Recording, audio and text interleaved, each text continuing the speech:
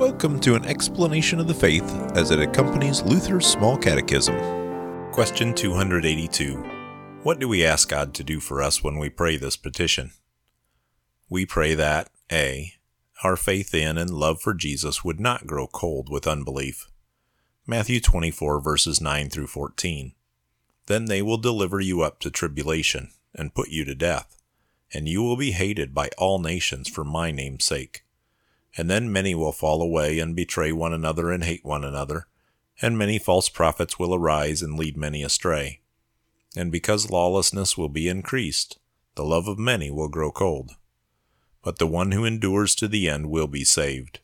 And this gospel of the kingdom will be proclaimed throughout the world as a testimony to all nations, and then the end will come. Mark 9 verse 24. Immediately the father of the child cried out and said, I believe, help my unbelief.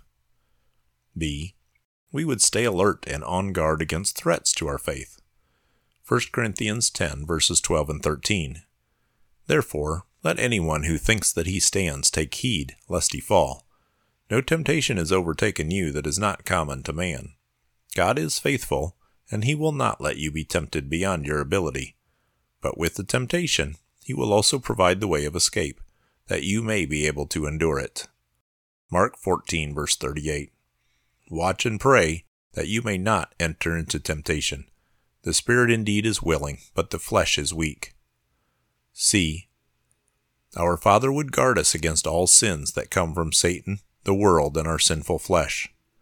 Galatians 5 verses 19 to 21.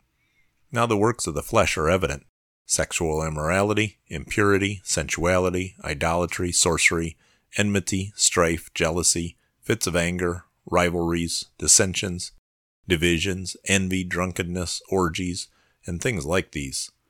I warn you, as I warned you before, that those who do such things will not inherit the kingdom of God. Revelations 3 verse 10.